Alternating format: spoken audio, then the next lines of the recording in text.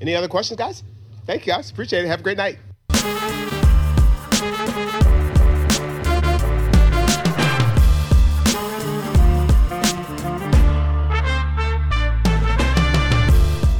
Hey, what's up? Welcome to episode number 649 of Locked On Raptors for, what the hell day is it? Tuesday, January 28th. I'm your host, Sean Woodley, RaptorsHQ.com. You can find me on Twitter as always at WoodleySean. Find the show at Locked On Raptors, where you can find links to every single episode of the podcast. And of course, please make sure you're checking out the Locked On Podcast Network, where we have team-focused shows covering all 30 NBA teams.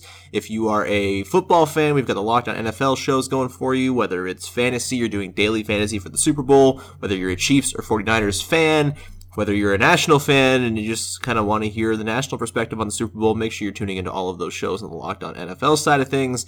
And we got our hockey stuff, and, you know, there's just so much for you to listen to. There's like 160-plus shows on the network. If you like a team, there's probably a show covering it on a daily, local perspective. So get on that, subscribe, rate, review, all that good stuff. Thanks in advance for doing that. All right, on today's show, after yesterday with Vivek when we talked about Kobe for half an hour or so, and after I listened to, half a dozen Kobe-related podcasts, and as I still sort of wade through the Kobe-related content and the pieces and the obits and the podcasts and everything, I kind of just wanted to get back to talking about basketball a little bit today, and maybe that's too soon, maybe it's callous, I don't know, but I like the basketball as a distraction. I was selfishly happy that there was a game on Sunday for us to watch. As much as I didn't really absorb anything from the game, I was happy it was just there to occupy my mind. And I feel like lots of people kind of are dealing with what has gone on in the NBA the last couple days in a similar way and are just sort of throwing themselves into the basketball. And honestly, I've been enjoying the basketball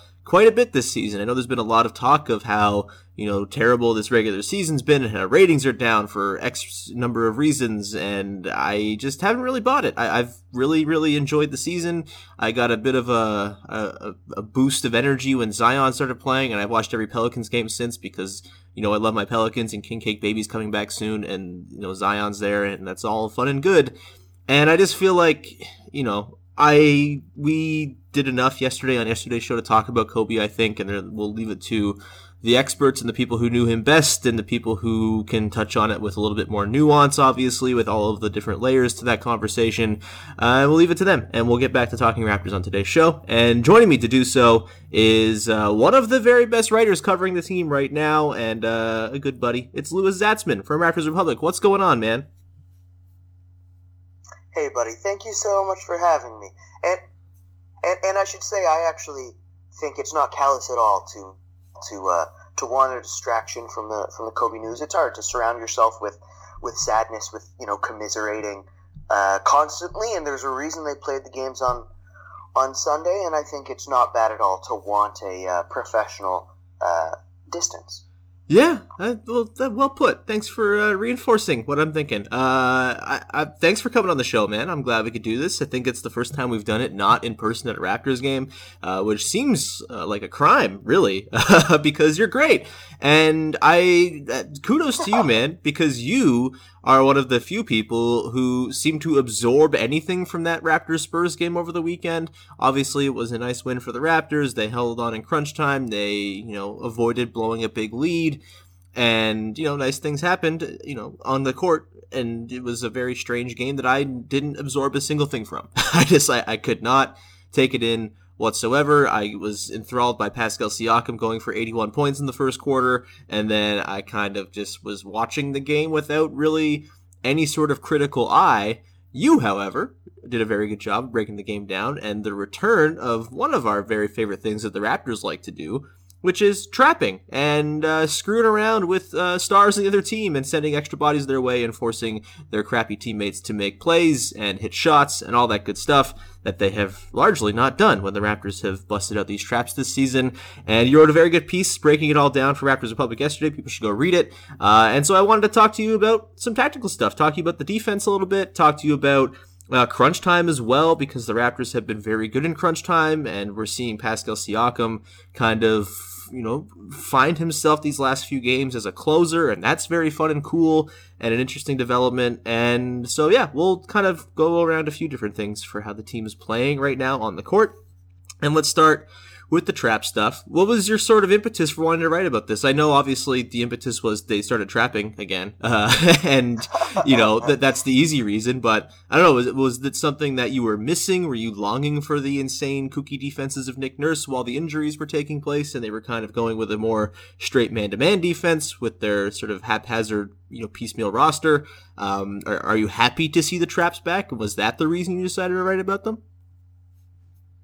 No, I think I'm happy to see the traps back in the small amount that they were used. 5 or 6, depending on whether one was just a mistake or not. That's a good number. Using it 35 times against James Harden and the Rockets, probably too much. The impetus for me was actually, so I, agreed to write something about the game other than a game or a recap, and I just had nothing. And so when I went back into the rewatch is actually when I took the traps away, and I watched it, like half an hour after it ended. I went back and started it again and found it easier to pay attention to the basketball. But the first time through, like everyone else, I was drawing a blank. Mm-hmm. But, I think what was interesting is at first they used traps against multiple ball handlers. Lonnie Walker saw one, Rudy Gay saw one, DeMar DeRozan saw 1 or 2 in the first half, but that was basically when the others dribbled around a screen, the screen defender was even higher than the screen. So a trap to force the ball handler backwards and then forced kind of crazy rotations behind. Whereas later in the game, in the fourth quarter, maybe last 3 minutes, 5 minutes, they ran 3 or 4 different traps on DeMar DeRozan that were totally different. They basically had one person zoning up the weak side, usually guarding two players. They had 2 on the strong side, just playing straight man. And then Powell was guarding DeMar DeRozan normally, with Pascal Siakam playing like freelance safety. And if DeRozan came inside the arc, Powell would double him there. But it was no longer involved in a screen, so calling it a trap may be a misnomer, but totally different scheme. And I didn't really get into that, but that's what was really the most interesting thing to me, was how they used different ones even in the small sample of just 6 traps. Yeah, I think you could definitely argue that they could have used a little subtlety back when they were really struggling. You mentioned the sort of stretch where they played the Jazz, the Heat, the Rockets, and someone else good in there. And, Jimmy Butler and James Harden in particular were the ones who kind of picked it apart the best. Like the Jazz, I was really worried about how it was going to work against the Jazz, I recall, just because of all the different ball handlers they have and all the shooters they have. And they ended up not getting too burned by it. But the Harden and Butler ones were particularly noticeable. And they were just so predictable, I thought, in the way they were breaking those traps. It was just oh yeah, James Harden crosses half court, 2 guys are in his grill, and it's just so easy for him to make that read, similar to Butler as well. And so to see them kind of baking in a little bit more subtlety and a little bit less overt aggression with them is kind of a nice thing. And so yeah, that's encouraging for sure. And I guess kind of goes in line with what we know from Nick Nurse, where he's always going to try shit out and see if it works first before making any sort of decision as to whether or not he wants to stick with it. Do you think we'll see them ever go back to how aggressive it was against the Rockets and Heat? Because like you mentioned how they were mostly successful with it early on. I think back to games like the Portland game against Dame, and there were a few other ones early in the season. I think like Anthony Davis or LeBron was in there too. They made Kawhi have a pretty tough night when they first played Kawhi in LA. And so they had some success with it. That kind of dissipated as they got more and more overt with it, I think. And, I would think maybe they try to skew away from being that aggressive with it again. But I don't know, what do you think changed between, was it just that they were more aggressive? Was it just the teams had more tape on it? What was the reason you think that they really sort of struggled there before the injuries hit and they had to kind of go away from it entirely for a month? Honestly, I think Nick Nurse would say they didn't struggle. He would definitely say they struggled against Miami. He said, the trap was fine, relatively tight. Butler didn't get a lot of splits or anything like that, but he was really critical of the rotations behind the traps, which, by the way, is why they went away from them. Nick Nurse is, I don't know, I mean, you've talked to more coaches than I have, or at least been around them talking. And has anyone ever been so open with media? Like, Nick Nurse's honesty where he says, yeah, look, we cannot trap without Marc Gasol in the lineup. Ibaka can't do it. He doesn't talk the same way. He doesn't move the same way. That's pretty crazy. Yeah, that is definitely and so unique. I think like maybe Steve Clifford is the only guy I've ever heard be sort of as open about stuff and like tactical stuff the way Nurse is, which is nice. Yeah, he does that too. But anyway, that's an aside. So Nurse said before the Rockets game, we're going to try something crazy. And then after the game, people said, how did that work? He said, I don't know. I'll have to look at the tape. On surface watch, I mean, they scored points, but I don't think it was because of the trapping. Because a lot of their points were in transition. Toronto's offense, not fantastic. They turned the ball over 17 times. They missed, 10 corner threes, and they got 11, I think. Mm-hmm. And so Nurse, and missed threes, especially from the corner, often lead to transition. And so Nurse said, I'll have to watch film.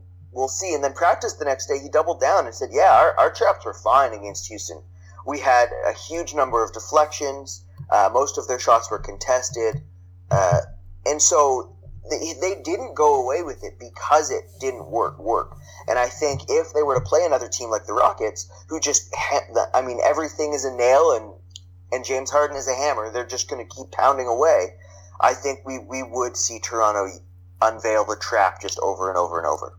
Yeah, and I think, that Rockets game, and this has sort of been the balance the Raptors have been trying to strike all year, right? Where they give up a lot of corner threes. I think they're near the top of the league, if not at the top of the league in terms of corner threes given up. But it's like shitty players by design that they're trying to give them up to. And the Rockets, it was shitty players mostly who beat them, right? It was Ben McLemore and it was Daniel House, and I think Russ kind of got going a little bit late in that one, but the Raptors were, I think, very much just trying to, trick Russ into shooting them out of the game more than anything, and it didn't quite work, obviously, and they still almost won that game, if I recall. It wasn't by any means a blowout, and so I think that's kind of, especially when it's 82 practices in the regular season, I think that's the price you gladly pay.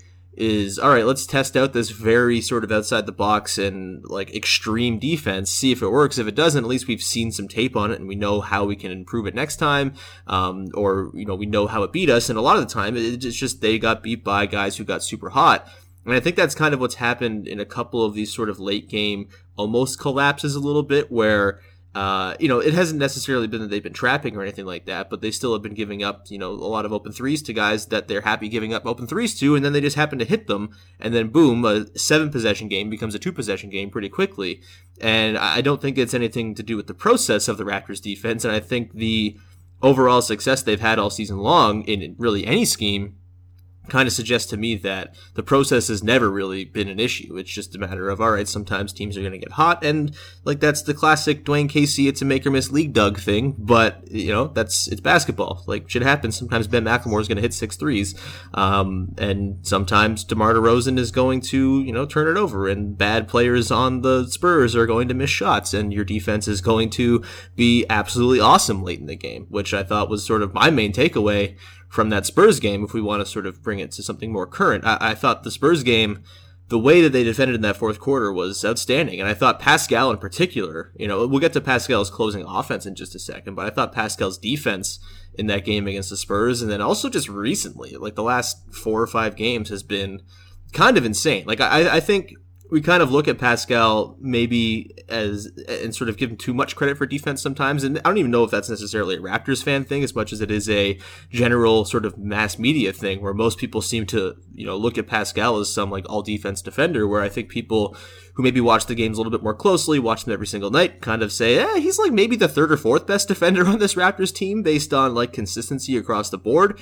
But I think the last few games he's kind of showed out on that end in a very real way, whether it's with the trapping, whether it's just his rim protection, where he had a couple plays in that Spurs game where he just stood up so damn strong and doing like the Gasol thing at the rim where like he just puts his arms up and you're not getting past him, and he just like, I think he had a couple swats. He had I think a really nice play on Ben Simmons last week in the Sixers game late in that one. What have you made of Pascal's defense lately as we sort of transition the conversation closer towards him? Yeah, I agree. He's been less consistent this year than last year. But I think part of that is when you're asked to do something very difficult every night, you're just going to be more focused. And Pascal defends better when tasked with a more difficult defensive assignment. And so I think when he is asked to switch onto every ball handler, to take away DeMar DeRozan's drive, to rotate behind the track, to protect the rim, to get the rebound, which they were asking him to do all of that, that's when you really see his ability come into play. Whereas if he's just sticking on one tertiary player, his focus can waver, and that's where the inconsistency comes in. And we've seen him get blown by a few times this year just because he's using his legs on offense. But yeah, his defense against San Antonio was just all league. And it's just Toronto, with the starting lineup they use, Lowry, Van Vliet, Anunoby, Siakam, Gasol, those are five at their peak, all NBA tangential defenders. They lost maybe the best defender in NBA history and remain probably the best defensive starting lineup in the league. That's crazy. Yeah, it's pretty nuts, dude. They've been a lot of fun. They're like as fun to watch on defense as they are on offense. They especially were in the time where their offense wasn't existent. It was just like a bunch of weirdos trying hard on defense. That's exactly it. Yeah. So they're good, man. I'm so confident in this team's sort of sustainability over the course of the year just because of how good their defense is, and it just seems unwavering, and they can do the thing they did last year where they kind of rely on Marc Gasol and Kyle Lowry and all the savants they have to sort of figure out the defense possession by possession, as opposed to going in with like a set defense they play all game or all quarter. They can kind of, adjust it on the fly because they're so damn smart. And that didn't go away when Kawhi and Danny Green left, as much as two excellent defenders and two really smart defenders went away. Still having that sort of director of the defense in Gasol makes a world of difference, as it turns out. He's really, really goddamn good. People were having like a conversation last night after Rudy Gobert got punked by the Rockets, and were sort of pointing out like Gasol was so damn good in the finals last year. I think we kind of slept on it a little bit. Like the fact that he was able to be on the floor against Steph and like cause problems when coming up high and stuff like that.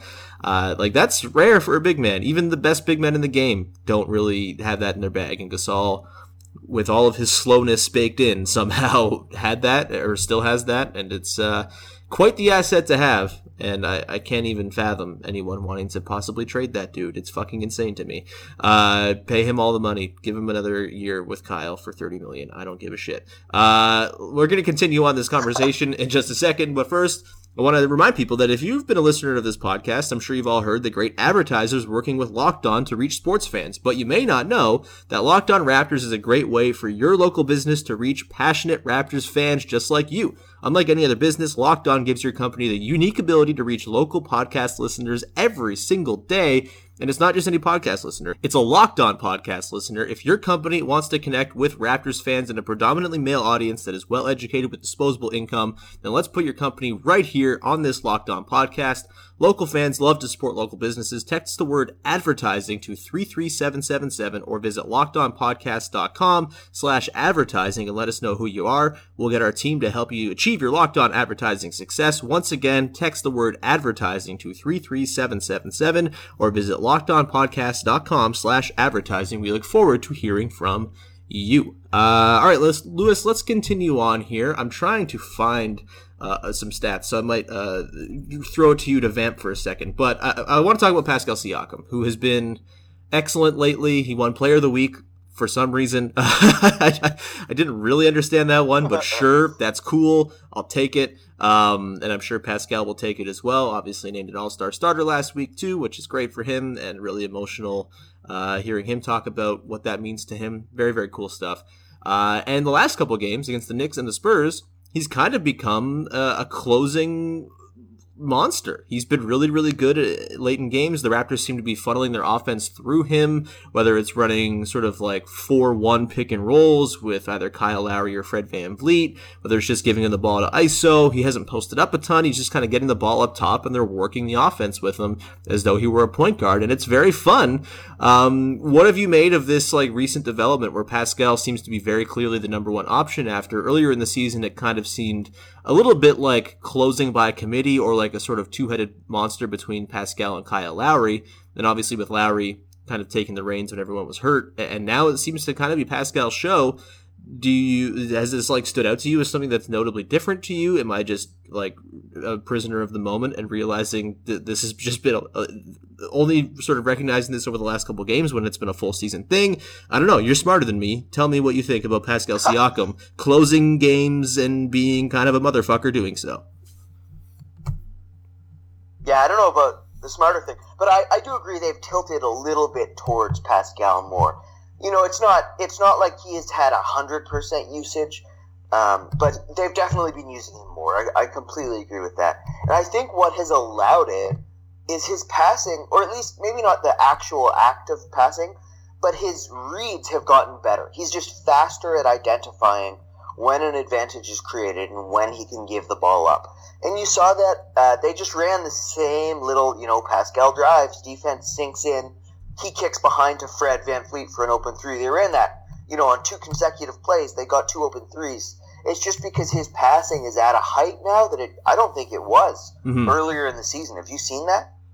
Yeah, I think it's definitely there. I think especially that Spurs game, after that crazy first quarter he had, it really seemed like the Spurs were honing in to try to stop him, and it seemed like he was very happy to leverage that, right? He had a couple like ridiculous skip passes, I think, from like the far right corner all the way to the left wing. When a couple bodies came his way, he was very eager to, start the swing, and in a couple of cases, he would get doubled, he would swing it, and then it would end up coming back to him anyway. And I think that is sort of a good way to keep a guy in the mindset of like moving the ball along for sure. I think maybe Siakam could get sometimes, and even since returning from injury, I think he kind of gets a little bit tunnel vision-y sometimes where he kind of feels like it's upon him to do everything when it's really not, and it doesn't have to be with the amount of talent and shooting they have out there with him. And I do think, his passing has been like really, really nice. And those threes you mentioned late in the game that they created for Fred, it was pretty much entirely a product of Siakam recognizing all the attention that was coming his way, getting like 3 or 4 bodies walling him up when he got into the paint and saying, all right, you're going to do this. We have many good shooters around. I'm going to find them now. And that's been a really nice thing because, I think his assist numbers have dropped off a little bit. He's been sort of erratic with his playmaking over the course of the year, but to see him kind of settle in and stringing together more of those flashes that we've seen throughout the year has been bloody encouraging. Yeah, he had one play in particular that I was just so impressed with. He got the ball on a post up against, I think, Marco Bellinelli or something. He drew 2, he kicked OG in the corner and then relocated for a 3, got a switch onto Aldridge, drew more, and then kicked to OG Anunoby for a wide open 3. I mean, that's superstar stuff where he just continually churns out advantages. And I think earlier in the year, he just wasn't able to capitalize right away. He'd either put up a shot, which, usually has a good chance of going in, or he'd just recognize the pass a beat late and allow the defense to recover. But against the Spurs, he was just so good at getting the ball out early and letting his teammates, take advantage of that. And that's what a closer needs to be, is not just the scoring, but if a defense overreacts, which we saw San Antonio doing late, somebody who can really put the ball where it needs to be for teammates to score. Totally. And so I guess this is sort of a topic that's been on the top of my brain a little bit over the last few games as the Raptors have played some close ones, which they weren't really doing early in the season. And they've been close games against teams that maybe they shouldn't be close against in a few cases. And so I'm just sort of curious. So the Raptors, I think, kind of in years past, like not the Kawhi season, obviously, where they had Kawhi, but in like the DeMar and Kyle era, I think their crunch time game could be a little bit hit and miss just because of, DeMar's certain limitations and Kyle's physical limitations and stuff like that. His ability to sort of break guys down in his last couple years before Kawhi came weren't necessarily, not where he was in 2013 or 14. And I think, crunch time has always kind of been a bit of a mixed bag for this Raptors non-Kawhi division. And so I'm wondering, do you think Pascal is a little bit more equipped to sort of lead a very good crunch time team and have them be successful? Because they have been successful. They're number 5 right now in the league in terms of crunch time net rating. The clutch stat on the NBA.com site, obviously, is 5 minutes. 5 minutes left with a 5-point differential. It's an imperfect sort of set of parameters, but it's the best we have, I guess. But the Raptors have been really good, number 5 in the league, and I think it's like a plus 14 net rating in those situations. Their defense obviously holds up very well. Their offense has been running at a pretty good clip. Do you believe in this Raptors team as a team that could be very good in crunch time based on all of the things we've talked about? The Pascal passing, the different shooting options all over the place, the different playmaking options between Fred and Gasol and Lowry. Like, do you think in the heat of the moment in the playoffs, they have enough juice to, break down a really good defense like a Philly or an Indiana or something like that when they really need a bucket? Yeah, they should. I mean, so much of that just depends on Pascal's jump shot. Yeah. I mean, when teams go under, we saw, before the San Antonio game and his first few games back, he's not hesitating to launch those threes now, the open ones. But if they don't go in, Toronto's offense can look pretty stilted. A lot of people I saw on Twitter were saying, Pascal, drive, stop shooting. But if they're going under, if they're padding the paint, he should be shooting those open threes. Yeah. I mean, he's a good shooter this year, and it's just for a little stretch there he wasn't making them, and then he did against San Antonio. But, if his jumper is established then they will have a really excellent crunch time offense because Pascal is such a weird finisher. He's so good at those little, offbeat contested floaters, little push shots, the type of tough shots that you get in crunch time, right? Mm-hmm. I think his game is sort of made for that, but it really does depend on his jumper, which, though really good now, is a little less consistent than you'd like in a tier 1 closer, like a Kawhi Leonard type of guy. Yeah, I'm not sure how much I trust the pull-up threes to sort of be a thing he can rely on all the time. I mean, he's been amazing from above the break. A lot of them are, pull-up threes. He's had a few where he'll, get a head of steam from half court and just, stop and pop for 3. And it's like, holy shit, this is in his bag. And, it's definitely in his bag. I'm not sure, how viable it is as a thing that he can do all the time, but that's what the remainder of the season is about, right? And I think it's a really smart idea for the Raptors to sort of flip their offense to be more Siakam centric when games are on the line. Now, as we go down the stretch drive here, we know what Kyle Lowry can do, we know what Fred VanVleet can do in a catch and shoot role working off of very good creators. Why not just have Siakam take over and it's like practicing defense, right? It's like trying out new styles of defense. It might not work all the time. We might lose a couple games along the way, and that could matter because the standings are very tight right now, and the 2 seed is very, very important. But I think in the interest of seeing what Siakam is capable of and sort of getting him ready for the playoffs, turning things over to him late, I think, is probably the best course of action. And I'm glad to see that they've done it lately. Lewis, man, I think we've kind of exhaustively covered most of the things I wanted to talk about. Do you have any parting shots or things that we didn't hit on that you'd like to touch on? No, you hit the spots. I mean, I'll say this will definitely come out after the Atlanta game, which is tonight. We're recording on Tuesday. But I'll make the prediction right now that they use the traps again against Atlanta. Oh, buddy, this is coming out in 5 minutes, so this will be out. There we go. Yeah, the prediction is now in stone. And yeah, I hope they use the traps against Trae Young because they don't have any other good players. And I'm okay daring Cam Reddish and DeAndre Hunter to beat me. Kevin Huerter's a little bit more problematic, but also it's Kevin Huerter. If you're scared of Kevin Huerter, that's fine. Get out of the kitchen? I don't know. That's going to do it. Lewis, thanks so much for coming on, man. Do you have anything you would like to plug, and where can people find your work? No, it's always a pleasure to be here. You can find me at Raptors Republic. My Twitter handle is just my name, Louis Zatzman. We talked about the piece I wrote recently, so know more about it. But Thank you so much for having me. Always just a blast to chat with you. Fantastic. Yeah, you can find me at Woodley Sean. You can subscribe, rate, review, iTunes, Stitcher, Spotify, Google Play, all the places you get your podcasts, not just for this podcast, but for all of the Locked On Podcast Network offerings. You can expect my mood to go down as this week goes along. As I was telling Lewis off air before we started recording, I'm on a juice cleanse. This is the first day. I'm sure I'll be grumpy as hell by Wednesday and Thursday. So I apologize in advance for that. But I will continue to persevere through my empty stomach and, my lack of carbs and keep on doing shows. We'll have a show breaking down the Hawks game tomorrow, Thursday. Not sure what we'll end up doing, but we'll have a fun week. Katie will stop by at some point this week as well, as she always does once a week. And that's going to do it. We will talk to you next time with another episode of Locked On Raptors.